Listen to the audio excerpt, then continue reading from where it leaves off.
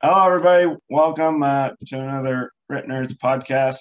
Sorry, it's been a while. That's partly what this podcast will be about today. Is just how we're getting back at it, and just like everybody, life just got crazy for all of us in the last little while as well. So we're just sort of reorganizing everything, and we'll be getting back at it here, hopefully more regularly as we go.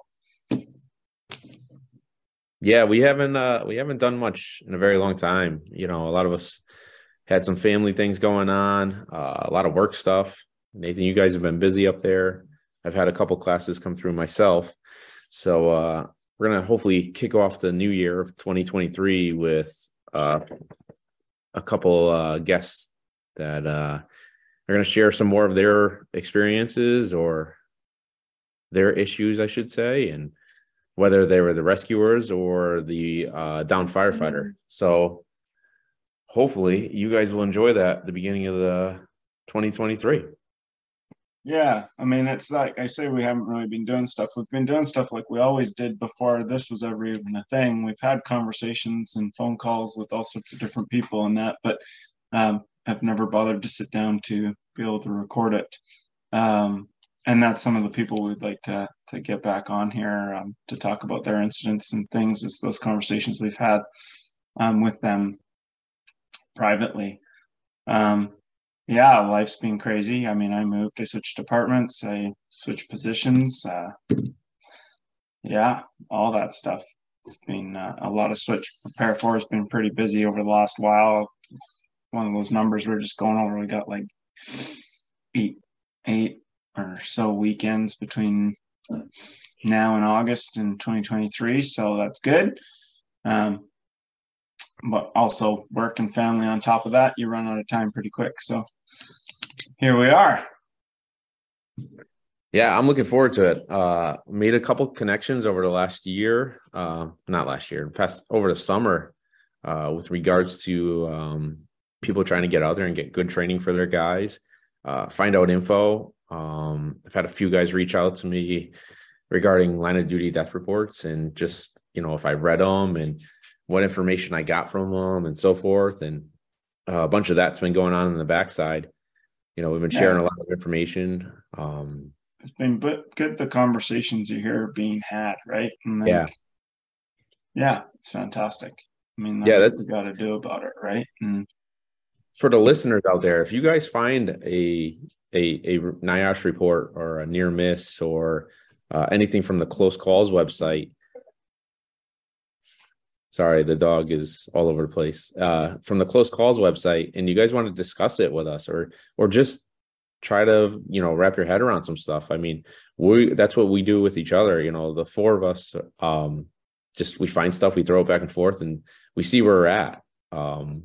We don't know everything, but we try to understand a lot of things. And I think that's what's been the biggest help for me, with you guys here on the RIT Nerds, is just like throwing stuff around and trying to understand, the complexities of what we find simple sometimes compared to what we find hard. So, well, yeah, exactly. It's not even about knowing anything. It's more the recognition of the fact that we know next to nothing, and that's the whole point, right? Is it allows you in those conversations to find a bunch of different perspective to formulate and create a plan, and then you got other people to try and poke holes in that plan and figure out what would or wouldn't work about it, and then you rejig it and try something else out. And we all have different times and experiences and calls or training buildings to then even apply that stuff later on and be able to get back and be like, yeah, remember how we talked about that and this? Well, we had a lot of trouble because of this that none of us had even thought about, or it worked like a treat. So like do that. But yeah, it's just trial and error, and being the more people involved, the more you're going to cover, right? Yeah, I agree. I think putting, pen to paper sometimes or just words to a conversation helps, the mind kind of weed through stuff. And sometimes, you say something, but you don't realize what you're saying. And then somebody else hears it and they kind of comprehend it a different way. And they essentially repeat it back to you. And all of a sudden the light bulb goes off and you're like, that's exactly what I was trying to figure out. Like that's what one thing this podcast is trying to do. So I do have a personal trainer I want to try to get on here for an episode as well. She does a lot with the fire service side, and we're going to see what she could bring to the table one day too for an episode. So that'd be cool. Yeah. So I'm definitely looking forward to that. But like I said, anybody out there that's listening and enjoying the shows, you guys have conversations you want to get on here, we could see if we can line something up, get some more people. If you've been involved in an incident that you feel comfortable talking about, even if you don't want it recorded, we'd love to just have that conversation. Yeah. And we've done that before. We've sat and had 3-hour-long conversations with somebody, and that was it.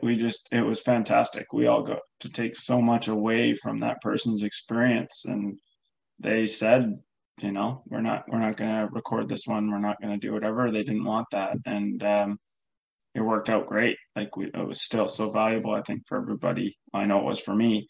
I think for everybody else as well, just having those conversations. And we're here for that if that's what somebody wants to do. Absolutely, because there's something to be learned from every single incident. So yeah, I mean, not for nothing, but if you just need to have the conversation to get some stuff off your chest, and we're here, that's awesome.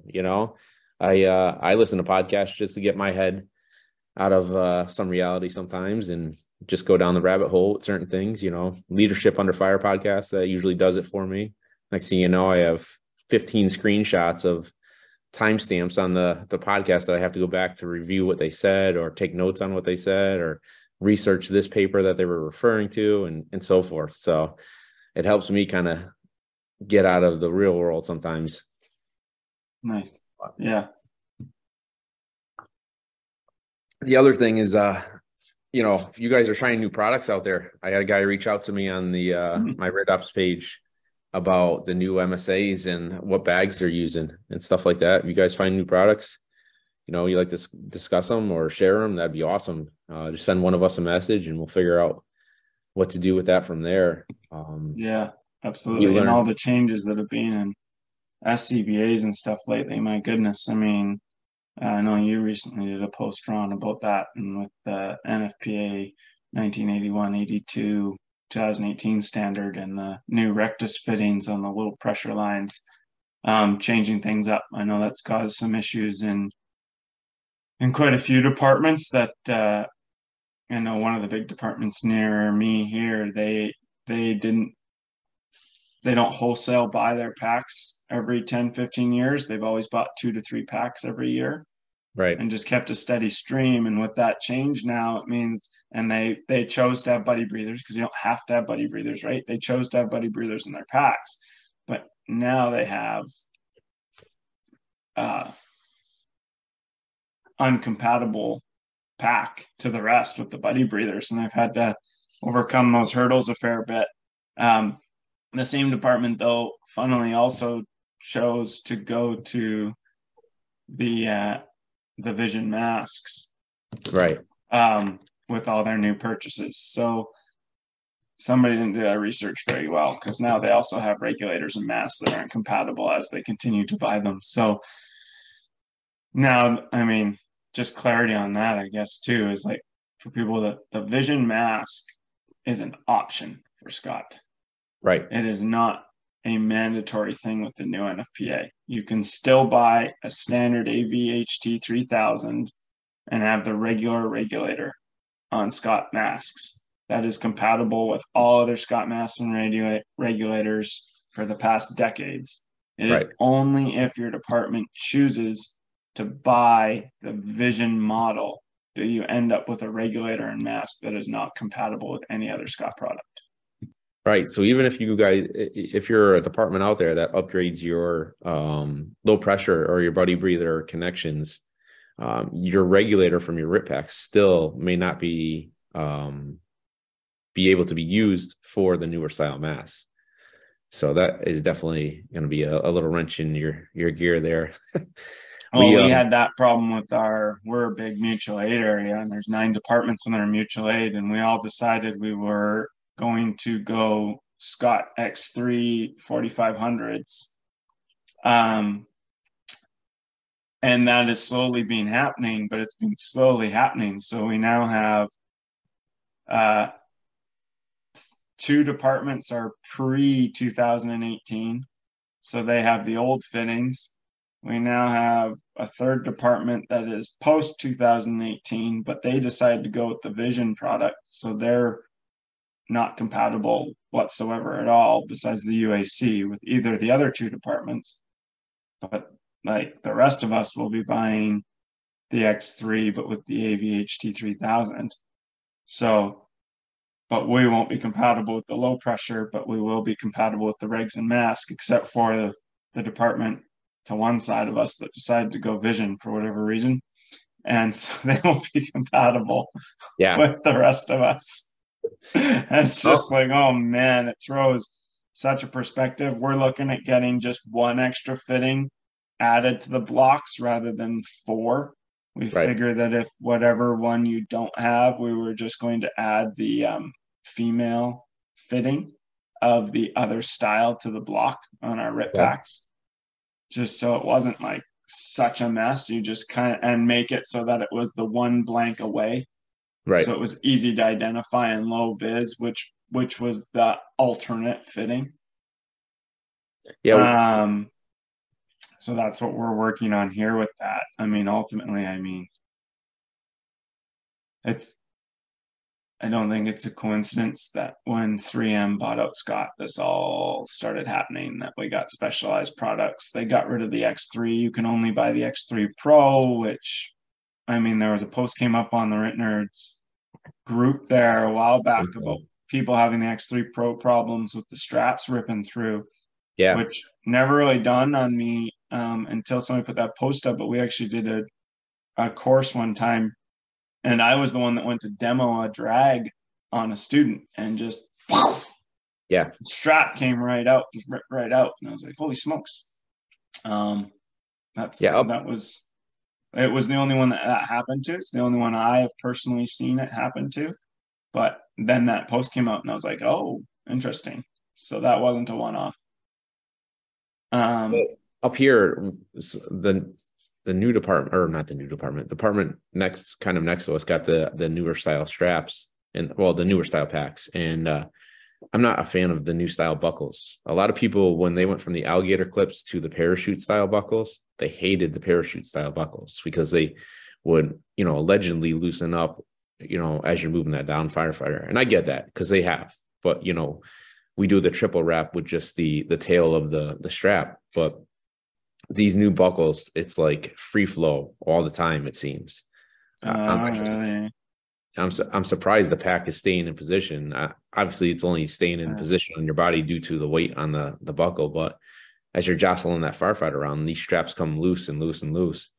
And we haven't found a good way. I mean, the triple wrap or an overhand bite, but I don't like the overhand bite because people can't tie a knot in daylight without gloves, So yeah, and then once you get them out, you gotta cut that strap to remove the pack from the firefighter, or what do you do then, right? Pretty much. Yeah, I know even in the first models too, the tags were small. Yeah. And guys couldn't get on there to actually tighten their straps. And then they did change that and put longer tags back on the straps. But the buckles have they're those big plasticky ones now. It's not plastic, but it's some different material. It's not that same metal slider and stuff. Yeah, it's not this little steel. So we bought, when I was in Vancouver, we bought the X3s before the X3 Pro was the only one available. And the X3 Pro was just an option. That was before 3M had purchased Scott. And those were good packs. I mean, they were the same pack as an NXG7 or any of the Scott's previous. They'd just been updated to match the new standards, but that was it. And they're comfy. The Pros, I definitely find, are quite bulky. Yeah. Right around the lower back area. Just a lot of material, or a lot of mass, I should say. Yeah. I have guys constantly in class. They're like, why can't we go back to wireframes and, this and that? And I'm like, Yeah. Well, honestly I don't mean, have. that's never going to happen just because of the standards and the amount of batteries that have to exist in every pack now, and right, and all that sort of stuff. But I'd like to argue that I think there's a technology out there or somebody willing to put the time and energy into designing a pack where the wireframe is still beneficial. But I mean, fair enough. I mean, somebody could do it. It'd just be a right. matter of the cost. I'm also I'm also a huge proponent of bringing back 3/4 boots and long coats. I think that's a style of firefighting that aided us in certain ways. I mean, obviously it hindered us in certain ways, but I think that might contribute to some of our contribute to lessening some of our injuries or stuff like that. Like I don't know. Yeah, I feel like I get where you're saying. I've heard that talked about before. You mean that by having sort of less thermal protection in a way, it's going to help um, enforce better nozzle placement and better fire science knowledge. Um, I, I've heard that before, and I've heard the argument gone the other way about one of the reasons we've gotten so poor at fire science and fire dynamics as a service in general. We've had a decline, not poor, I shouldn't say, because there's so many people that are great at it. Right. I get what you're saying though. But and I've heard that argument that because our gear is so good, and I agree with that. I think our gear being so good has allowed us to get away with things, right? Andrew Stearns is probably the best person I know out there to ever talk about any of this stuff. That man is an absolute wealth of knowledge. But is that trying to fix a problem we could fix just otherwise, though? Is my I don't point, know. right? Like, I don't or know. do we just need to, or is the problem that we're no longer letting our people train in acquireds because it was too dangerous, quote unquote, or too bad Right. for the environment? So then we moved to concrete buildings with wood pallets, and then you have municipalities and places saying, well, the real smoke is still too bad for my people, so let's go to propane. And then I've even recently heard arguments from departments saying that they would rather not even have the propane props, and they want to be able to just train their people with nothing but the Bullard XD screens and smoke machines. And so when we keep dumbing down our live fires all the way to the point of where we see virtual reality suits and people in the middle of a conference room floor, Right. how do we expect our people to be good with fire science and fire dynamics if we're never ever willing to show it to them? It's a great question because Like, building construction and fire behavior is only, they're 4-hour classes in a fire one class. they're two small chapters of a very big textbook. Exactly. And I think that's more our issue is we have chosen for whatever reasons to dumb down the fire science part of it and exposing people to true fire environment for insert excuse. And I think we've already gone over the tipping point. But someone maybe argue we're at the tipping point of it now being more dangerous how we're choosing to train than training people that way. Right. And I also think it's not where, I mean, we're going down a rabbit hole here, but this is what we do. I don't think it's any shock that we find a lot of people on radio reports and hear people talking about people saying the place is fully involved and all this sort of stuff when it's not. Yep. But playing devil's advocate for that person, that could be the first time they've ever actually seen fire blow out of a window. Right. Because even with wood pallets, that's hard in most training buildings to get that kind of fire environment where you can have fire blowing out of a window. So there's a good chance that that's the first time they've ever seen that much flame. And yeah, it's perfectly manageable fire with an 1 3/4 through the front door. But right. They have never seen that much flame before. Yeah. It's more than they've ever seen before because you've never trained them to see more fire than that. Right. So how are they supposed to know any different, right? All they see all their brain is programmed to do is, this is the biggest fire I've ever seen.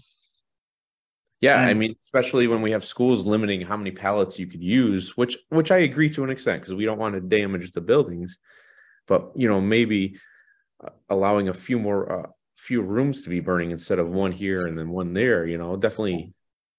or setting them up so that you have pallets on the ceiling, you have pallets attached to the wall, you have, but this is all time, right?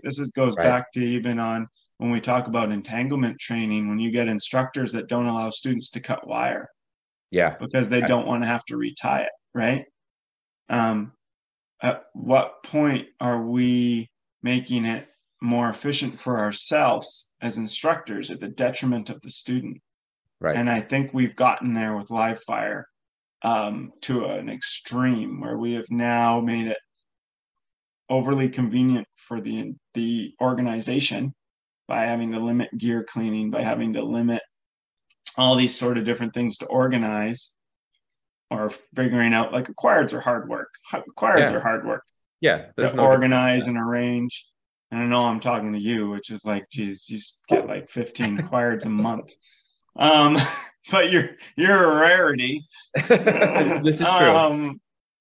Like, I haven't had an acquired since last year, and that was through my company, not through my regional district where I work. Doesn't allow acquired structures.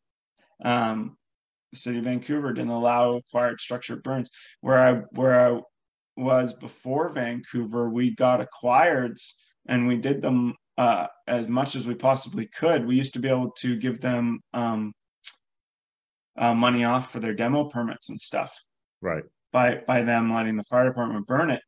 But that regional district where I used to be before Vancouver doesn't allow acquireds anymore either.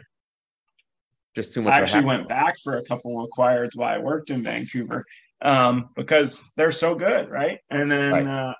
And then they got rid of it. So there's really, like, a lot of places won't even allow it anymore over here. Really. They won't even allow it. They won't. The governments will not allow the burns. So, and we as fire departments have allowed that to happen. We need to be lobbying the importance of this, but we've kind of drank our own Kool-Aid, and that, well, we don't want to expose our people to more carcinogenic smoke than they have to and stuff like that. But I don't know, what's the trade-off? Again, we don't want, you never want your first fire to be the biggest fire you've ever seen. Yeah, for Like, real. you want to have trained for it, right? And it's, yeah, Well, that, like you said, that comes with training, and training builds the experience, right? Because if we're not getting it on the fire ground, we got to get it somewhere. And well, exactly. And what do they call cognitive recognition? What's the term I'm looking for? Where you cognitive recognition, where you, the minute you are posed with a problem, your brain automatically filters through all your past experiences to find a Yep. similar problem you've experienced in the past and apply a similar solution. And yes, experience in the real world 100% gives you all that cognitive recognition. But they've also shown training does the same thing Right. if it's good training and proper training, right? And an LED screen and propane pans are a great piece of training. They're a good way to get lots of reps in, but they can't be the end game solution in my mind. I think it's a good supplement to add to, It's steps on a ladder, right? right. Like, first we stretch lines without a pack on, then we stretch lines with a pack on, and then we stretch lines with a pack on masked up, and then we put a smoke machine in with a road flare at the end, and then you have a propane burner or an LED screen. Something. But then you need to move on from that to something else. Like, you're not at the top of the ladder yet, in my opinion. Well, it's like the Asheville study came out and it said it needs to be, the reps need to either grow into or be zero visibility, with stress, essentially, to help these firefighters learn how to solve these problems in seconds. So, Yeah. I mean, the more reps and the more time in the dark, it seems like you could hone those senses in from what the studies are saying. Well, and I just did live fire with one of my groups in a building that used wood pallets. but it was a drafty building, and we honestly I could not get it choked out enough to even like push a column of smoke out of the fire room down a hallway. That's Like, tough. so we're trying to teach our people to flow and move and to hit, but I can't generate a fire that needs it. Right. Right. So how do I get them to recognize and know, my officers included, what that fire looks like when I can't recreate it for them? Yeah. That's tough. That's tough because especially during your, before you're out there in the burn building and setting up, you're talking about dynamics, what you should expect, how you should operate the hose line, when you should operate the hose line, right? So, and then the students go in and they're like, well, I didn't see what you were kind of explaining, so I didn't do anything. And it's like, well, yeah, I know. We Yeah, tried. I know. Yeah. So, You're right. You're not yeah. wrong. So But I now mean, even in live fire, I've got to ask you to pretend, yes. right? Yeah. Pretend there is black smoke pushing down this hallway 2 feet down from the ceiling or 3 feet down from the ceiling. And it's like, I shouldn't be asking you to pretend anymore. It's live fire. Yeah. Yeah, it's hard with the older style schools that aren't really kept up all the way and or aren't modernized with the times. Obviously they wear out. I mean, we had a 1.5 story wood frame that we held probably 20 different RIT classes in, and there's were days where we'd go up there and we would re-sheetrock some of the walls that sheetrock we got donated. So the students could breach the walls and do all the other things. Or the class before them was a little aggressive and ended up destroying a lot of stuff that they didn't really need to, but they did it. So I mean, an acquired structure is a huge benefit to any department. I almost wish some towns would recognize that, a town-owned property with a building on it, especially like a brick building or something like that, has so much benefit for the fire department, just to throwing ladders, going inside it out the window, stretching lines through the hallways. Even if we didn't burn it. Exactly. Let them in there to force every single door, pull every lock, search the rooms, stretch hose just on that. Like you say, commercial type structures. You look at like the studies and the disproportionate amount of maydays that happen in commercial buildings compared to the number of commercial fires we go to. Right. And it makes sense, right? Nobody has a warehouse burn building to practice in. So, and most of our fires, it's like 70% or something like that. Don't quote me on that number, but it's huge. It's way more than 50 are residential 1 and 2 family fires. And so we go to a commercial structure and we fight it like a residential structure because again, our cognitive recognition, we're just going off of this is what we do at fires because all of our fires are residential and all of our training is residential. The only place you're going to get that commercial space feeling and stuff like that. One thing I've always said too is I don't know why in summer we don't pair up with schools. What do you mean? And you just do like HROC and like you can smoke out that school. There's no kids in it anymore.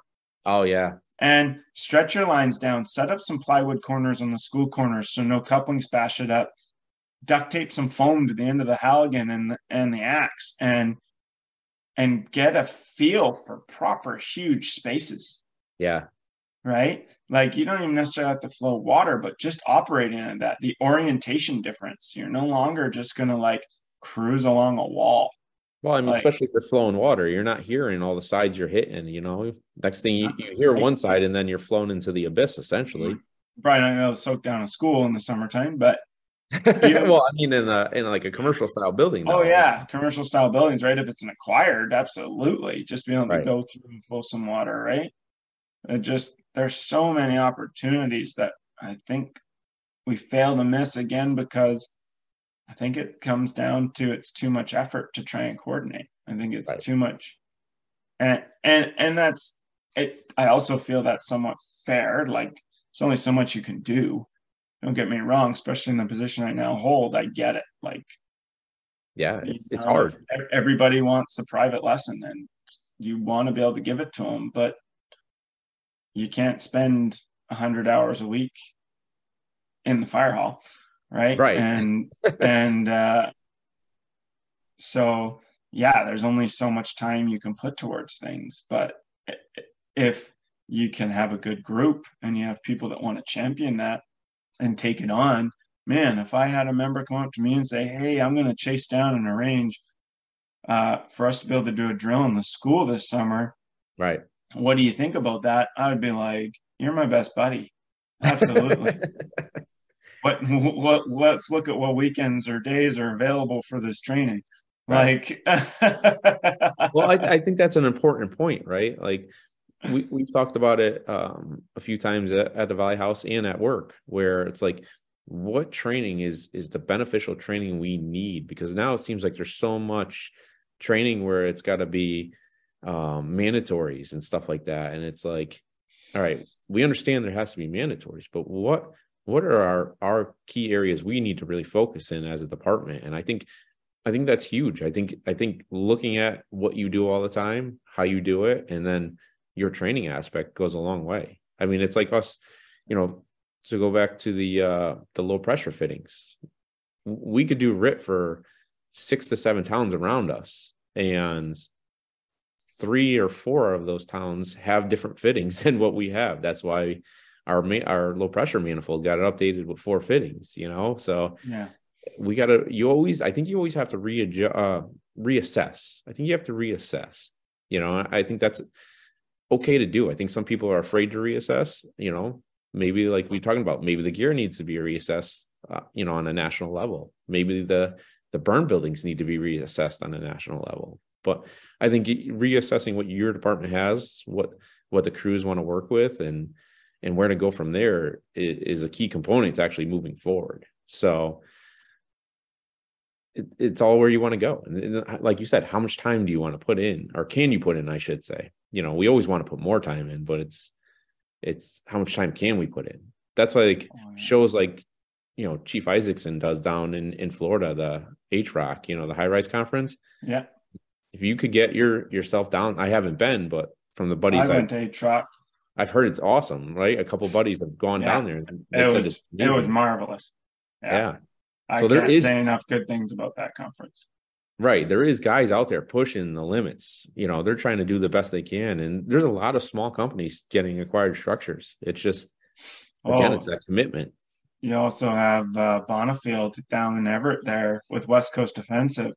Yep. Man, he's doing cool stuff. We're talking about getting acquired. And the way he can explain, he's got a great way of how he breaking down and explaining things, I find. Stephen Eller, I see him out there all the time too with the he's cutting flat roofs and stuff like that and commercials. He's putting a lot of information out there. The guys down in Florida at Liberty City, they're doing a lot with window cuts and stuff like that. So I don't know. There's a lot of good people out there. Yeah, that's the thing, right? Yeah. And it needs to be divided up like that. There's too much for one person to try and champion it all, right? There's too many facets within just the fire. It's funny when you first, everyone goes through these stages, right? And I guess it kind of goes with that graph of like how confident you are versus how long you've been in the service. Yep. And where it's like, nothing, you haven't been here long. There's that like 1 to 3 year mark where you think you're a genius. But you've only been here for 1 to 3 years, and then it steeply declines after 3 years, I think it is, when you start realizing you absolutely know nothing. And then very, very slowly climbs from like then on for the next 20 years, but never truly reaches the confidence you had at that 1 to 3 year mark where you just thought you were a genius because you got your 1001 certificate. But I think I'm losing train of thought a little bit here, but I think I'm a little bit the way like that. I remember when I hear people say like, it's simple. You just put wet stuff on the red stuff, like all that. And I'm like, well, I mean, you're right in a way. Right. But there's I think we give ourselves a disservice in saying it all the time, because it's almost like we say it so much, it's almost like we're trying to convince ourselves. Yeah. And it's not like, and I used to, I mean, I started in a small rural department, and you're right, you have to do everything, right? And then I got to a big city where we were still doing everything. We didn't have ladders and truck companies and everything else. And I remember it didn't take me long being there, being like, this doesn't make sense. Like, we have enough people and resources. We should be dividing up the work. Like, Yeah. I can't know all the truck stuff well and also know all the engine stuff well. Like, let me specialize in something to just really knock it out of the park, Right. rather than having me try and do it all okay. Right. And I remember just saying, like, I get that a lot of departments can't do that, but when you have the staff to be able to do it, when you have you have 8 people in almost every fire hall riding 2 trucks, well, a truck and an engine in every Right. fire hall with 4 on each, you're giving up an opportunity there to get people to be experts in a section of it. Right. And now I'm back to where we have to do it all because we don't have the people for it or the equipment. And that's fine too, but when you have the opportunity to do it, I don't know why you wouldn't. Like, the value in being able to do it when you have the opportunity for it, I think, is massive. Because you look at guys like Andrew Stearns, and he is dedicated his life to, like, fire dynamics and thermal imaging cameras, and the guy's a genius with it all. And thank goodness, because you look at how much effort and work he's put into that small piece of this puzzle. Right. And then you look at, like, Justin McWilliams and those guys down there, and the small piece of the puzzle of search. But the amount of hours and time those guys have put into just search. And then you have your Aaron Fields and everybody else that's doing just nozzles. Right. And the amount of time and effort that no one person can put that much time and effort into every aspect of this. No. We need people to specialize. We need people to go into these aspects and then share that with us, because none of us can do all of that. Right. We can't. But that's like Nick Esposito here in Connecticut with the truck tactics. He's going out, he's working, another the guy, trucks, and he's right? he's hitting it out of the park because people are trying to get this info. I mean, Brian Brush sent out the number a couple weeks ago about their surveys that they're working on with Justin McWilliams and all them, and I was just mind blown at the numbers they were putting out. And it's because of the hard work these guys are doing. So I know we got to take that info and run with it. It's amazing, right? They're doing it for us. And for me, when I see somebody not listen to that information, I find it very unfortunate, because you clearly don't realize how much work was put in by these people to get this done, right? And it's like they've made it so easy for you at this point. Yeah. You've got to put in 1/100th, maybe 1/1000th of the effort to apply this information to your department than these guys put in to make it available for you. Well, I mean, look at Project Mayday. There's over 100 questions these guys are being asked, tapes and recordings and all the people put into that. And what's that been going on? Almost 6 years Since now? 2015. Yeah. And how many times have we seen the numbers change every year? And we're like, whoa, that's not what it was last year. And like today, not today, but this year, when I looked at the numbers, I was totally thrown back compared to what they were last year. So, things are changing in the fire service, and to try to stay up with this all the time, it's a lot of work. But I do encourage that individual that's out there that really wants to push into I don't want to say specification, but subjects in the fire service and run with it. There's lots of guys doing forcible entry and we need those people, right? And push into it and then share it. Yeah, share it. Don't be afraid to share it. I mean, we share stuff on here all the time, and guys are like, "What's this about? What's that about?" And we're like, "We don't know, but this is what came up in conversation. And this is what we came with." So don't be afraid to have that conversation.